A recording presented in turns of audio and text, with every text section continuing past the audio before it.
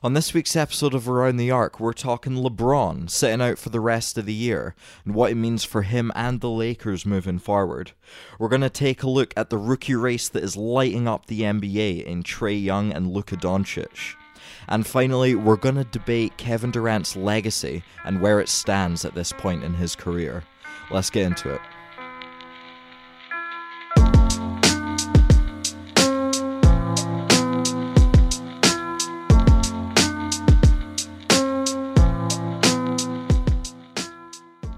Hey guys, welcome to episode 4 of the Around the Arc podcast. I'm Jamie Campbell, your host, and I just want to say I appreciate you being here, taking 20 minutes out of your day to just listen to me ramble on about the NBA. I mean, it really means a lot. And I just wanted to say, if you guys are appreciating the content, if you like the podcast, hop on iTunes or wherever else you're listening to this, give a wee cheeky 5-star review. Never hurts. All right. So anyway, we've got lots of stuff to cover today, so let's just jump right into it, shall we? So LeBron, as if he doesn't already get talked about enough, was in the headlines once again when it was announced that he was going to sit out the remainder of the season. All right, the Lakers, they just last week, I think it became official. They were out of the playoffs. First time that LeBron has missed the playoffs since 2005, his second year in the league. So this is kind of uncharted territory for him. He's missed the most games he ever has in a season this year. So it actually didn't come as too much of a surprise to hear that he was going to sit out the rest of the year because, I mean, why would he play? But then it came out that this reportedly wasn't his choice, and he was in fact convinced by the Lakers' medical staff to sit out and rest and recover that injured groin that he hurt on Christmas Day against the Warriors. Their head coach, Luke Walton, said that he does want to play, but the medical staff basically said, look, it's just not worth it anymore. Let's make sure you have a healthy summer. And then Magic Johnson came out, issued a statement. This is according to Mike Trudell of the Lakers website. He said, this decision will allow his groin to fully heal and is best for the future success of both LeBron and the Lakers. And honestly, I think I've got to agree with that point. When the games are meaningless for a player like LeBron, especially as he's not getting any younger. I mean, this is his 15th season, he's 34. So I mean, I think it'll do him a world of good to, rest up, because man, he hasn't really stopped. Last 8 years, 8 consecutive finals appearances, played more basketball than any other player has during that time. I mean, if anyone needs a break, it's this guy. And I'd say he initially suffered that injury on Christmas Day against the Warriors and proceeded to miss 18 games. He missed over a month of action, and obviously the team struggled without him during that stretch. And then when he did finally make his return just before the All-Star break, they couldn't regain that form that they were showing up until that point earlier in the season, where I think they were the 4th seed in the West before he went down with that injury, and everything just sort of fell apart after that point. Like I said, this is like uncharted territory for LeBron. 55 games he will have played this year, which is by far the fewest that he's played in his career. Before that, he played, I think, 69 games in 2014, 2015, his first year back in Cleveland. So he's missed quite a bit more than that, which is, for an athlete that's as durable as LeBron has been over the course of his career. Again, it's just sort of weird to see, kind of. But again, take into account that over the last 8 years, so since his first year in Miami, 2011, he has played 763 games. That's averaging over 95 games per year. And that includes the 8 consecutive finals appearances. So I think this will be good for LeBron moving forward, and as a result, good for the Lakers moving forward. You'll have a refreshed, revitalized, healthy, and I think extra motivated LeBron coming into next season, coming off this disappointing first year. I think we can expect to see another peak LeBron year, next year. So, what does this mean in the more immediate future? So I think, in theory, without LeBron, the Lakers are going to lose more games. I think they've got 6 games left this year, 5 or 6 games. I mean, if they lose them all, that will improve their chances of getting a high draft pick. But they're not in tanking territory, so it seems very unlikely they're going to get like a top 5 pick. That just seems a little bit unrealistic. But, crazier things have happened. Remember in 2008, when the Chicago Bulls only had a 1.7% chance of obtaining the number 1 pick. And what happened? They landed Derrick Rose. I mean, so it's not impossible for them to get maybe a top 5 pick, but Laker fans, I wouldn't expect that. However, let's just say hypothetically that does happen. They do get a high draft pick, maybe top 7 or something along those lines. They do get a high draft pick.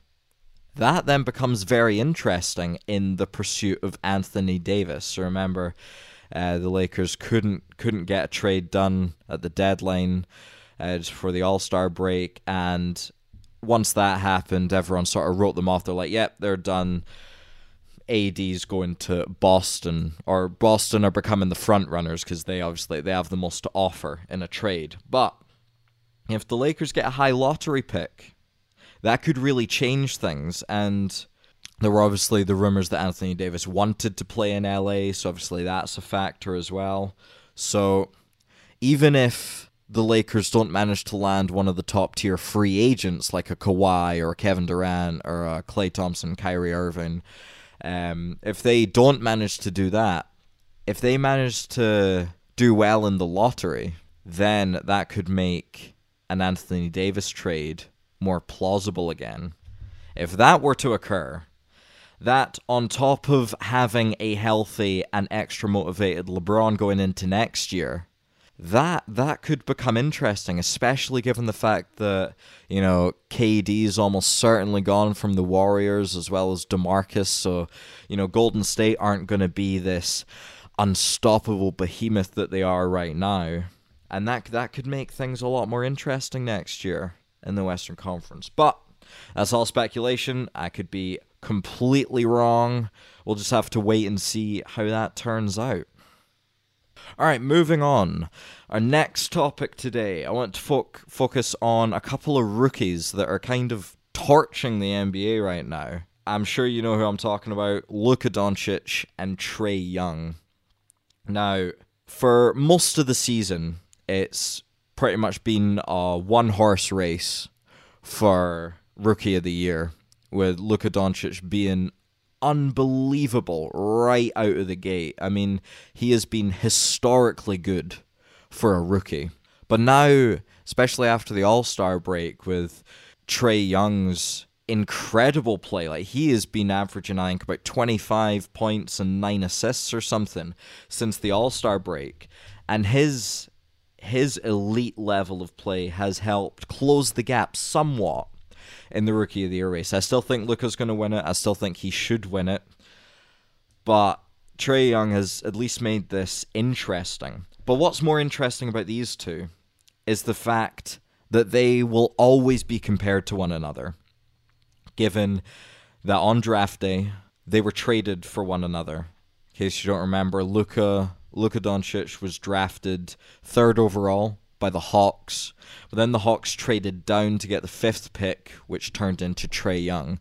So these guys, having been swapped for each other, they're going to be inexplicably tied to each other. They're going to be compared for their entire careers, basically. And if you look a little bit at some draft day trades in the past, some notable trades that have happened in the draft in past years, and you look, they all seem a little bit one-sided. Now, I'll give you a few examples here. So I've got, in 1987, you had Olden Polynice was traded for Scottie Pippen?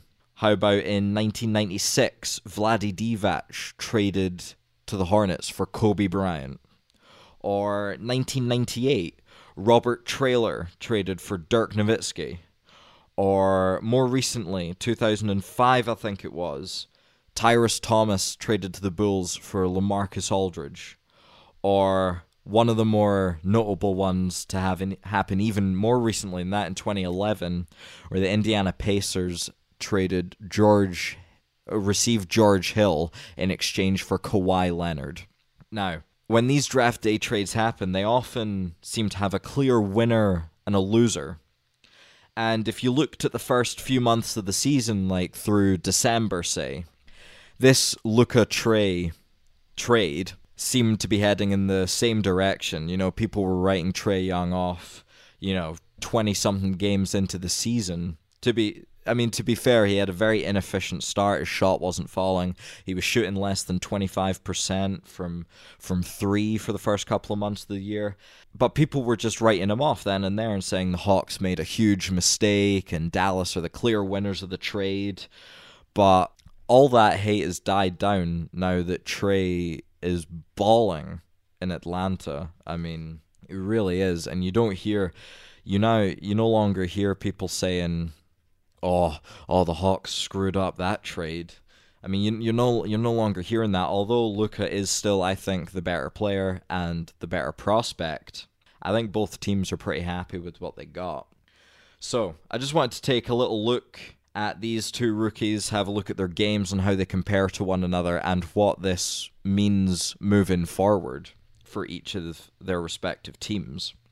So you've got Luka Doncic, the bigger and stronger of the two, and Matt, he uses his body incredibly well to get off basically any shot he wants, and obviously he has that lethal go-to step-back jumper.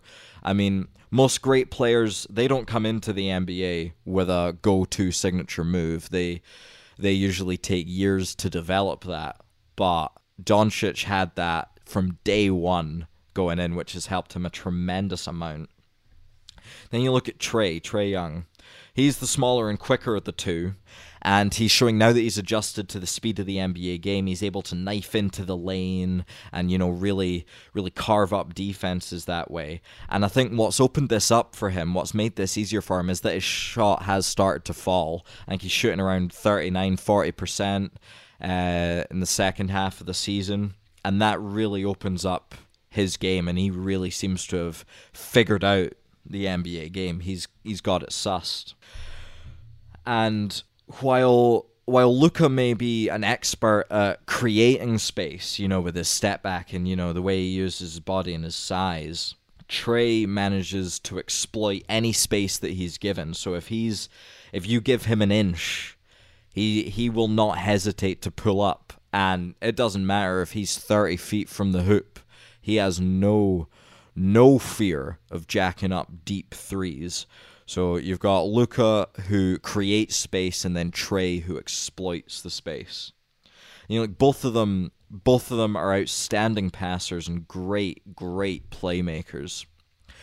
But when comparing the two in this area, I would give Trae the slight edge, given that he is more of a true point guard, and that's not a knock against Luka. That's just, the roles that they have in their respective teams, where Luka's more of the go-to scorer.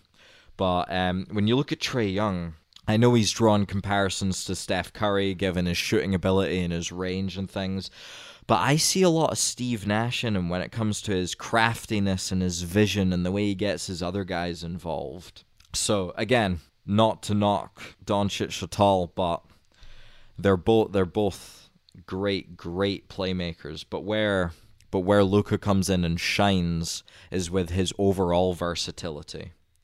So with his size, I mean, he's 6'7", I think about 220 pounds. It's like, this is a big dude, right? He's a big guy, and he uses that size incredibly well. But what's more is he is unbelievably skilled for his size. He has a tremendous skill set, which allows him to do almost anything on the court. He has no real limitations. And I mean, in today's NBA, he is able to legitimately play four positions, definitely three positions, but I think four positions with the way the NBA is going this year, or well, in recent years. Neither one of these guys are really known for their defense. They're not great defenders. However, given his size and smarts, and I think his natural defensive instincts, I think Luka does help his team out a little bit more on that end. But I think as they gain more experience in the NBA, they get more used to the style of play. I think defense is something they'll be able to become respectable at. I don't expect either of them to become any sort of all-world defender, but they can become respectable at that end, I think. And I think the main area where these two, have set themselves apart from the rest of this rookie class, which is a pretty darn good rookie class with guys like, DeAndre Ayton, Jaren Jackson Jr., and, guys like that. It's a good rookie class, but where Luka and Trae have managed to separate themselves, I think, is in clutch situations. Yeah, you have a look at the numbers, and these guys compare well to the rest of the NBA when it comes to, field goal percentage and just the field goals attempted, free throws attempted, three-pointers attempted. They're all, in the sort of top 20, 25 in the entire league in these categories, and they're just rookies. And you can tell just by the eye test, watching them play, you can tell they are not scared of the moment. They seize the moment. They like taking those shots in those clutch situations, and both of them have had multiple kind of legendary clutch moments throughout the course of the season. Don't know if you remember early on in the year, you had Luka hit that crazy off-balance corner three against Portland, I think it was, to send the game into overtime. Or just a couple of nights ago, you had Trae against the Bucks. When the Hawks played the Bucks, you had Trae hitting back-to-back daggers in the last 6 seconds, including that crazy, ridiculous off-balance game winner as time expired. The put-back jump shot it was one of the stranger and crazier game winners of the year, and I think of the past few years. So you can tell watching these guys, I mean, they have that killer clutch gene in them. Now, in terms of the Rookie of the Year award, I think that should be a foregone conclusion. That should go to Luka. Despite Trae's recent hot streak, I don't think that should change. I think Luka deserves the award. I think he will get it. However, when it comes to who won the trade, that has become a more interesting discussion now that, Trae Young has started to live up to the expectations that he had coming in. But I don't think we can really have a definitive answer to that question of who won the trade until at least after this year's draft, because we'll need to see where Dallas lands in the lottery, and if they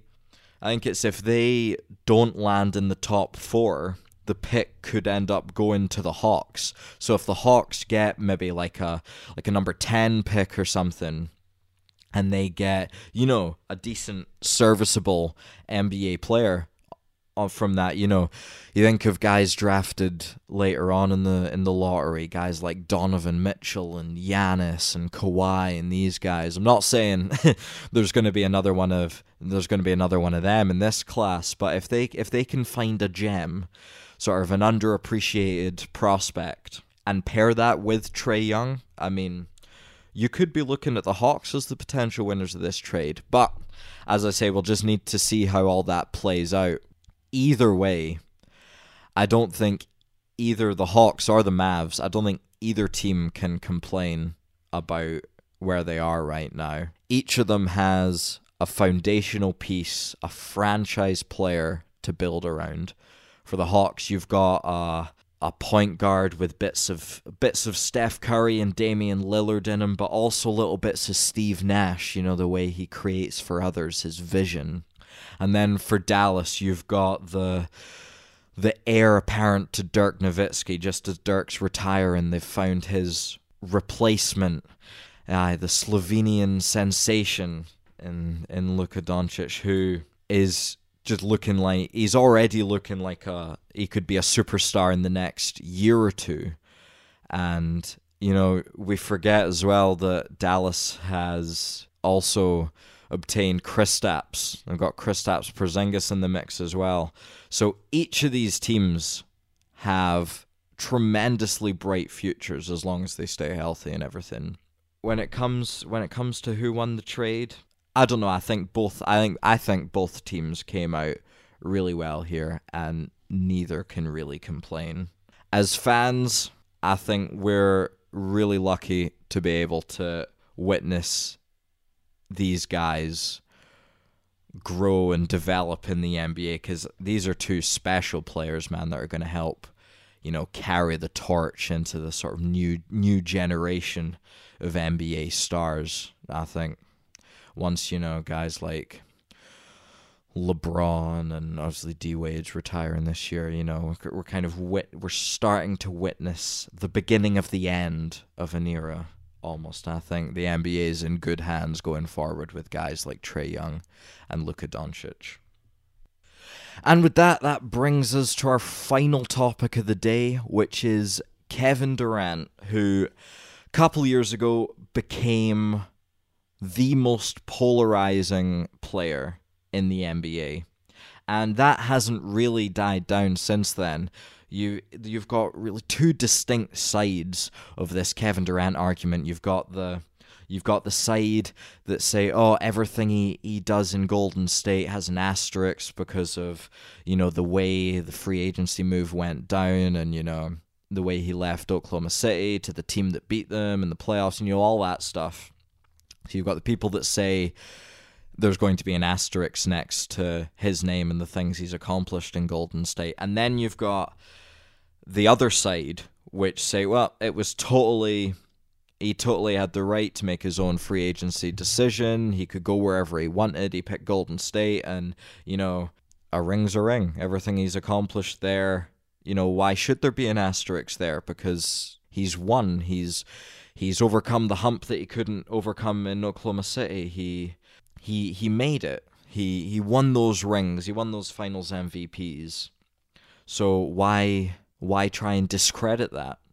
And honestly, you can see the logic from both sides, because obviously, you remember the way it did go down. Like in those 2016 playoffs when Kevin Durant was still on the Thunder, and they were playing the Warriors in the conference finals. They had them up 3-1.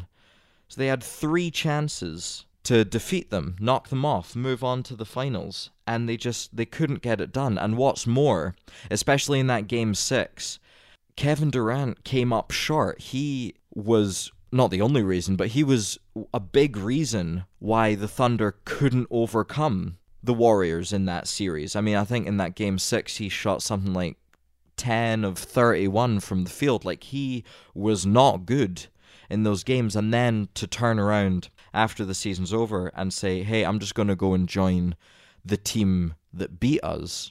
You can see why people would think, oh, is not competitive. He's going to the team that beat him, and what's more, going to the team that had the best record of all time.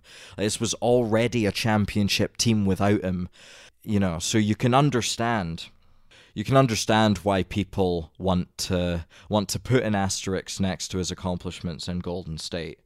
And also on top of the fact that, especially this year, if you took Kevin Durant off the Warriors right now and replaced him with just an average starting caliber small forward, someone like, Otto Porter for the Bulls, a good, serviceable, kind of do-it-all small forward, would Golden State still be contenders? Absolutely. I think they would still be favorites by a fair mark as well. Because you look at the rest of their team with Steph and Clay, the Splash Brothers, and DeMarcus Cousins, Draymond Green, who's still the kind of Swiss Army knife, do-it-all power forward. That is still a championship team there without Kevin Durant. So, again, you can see where that side's coming from.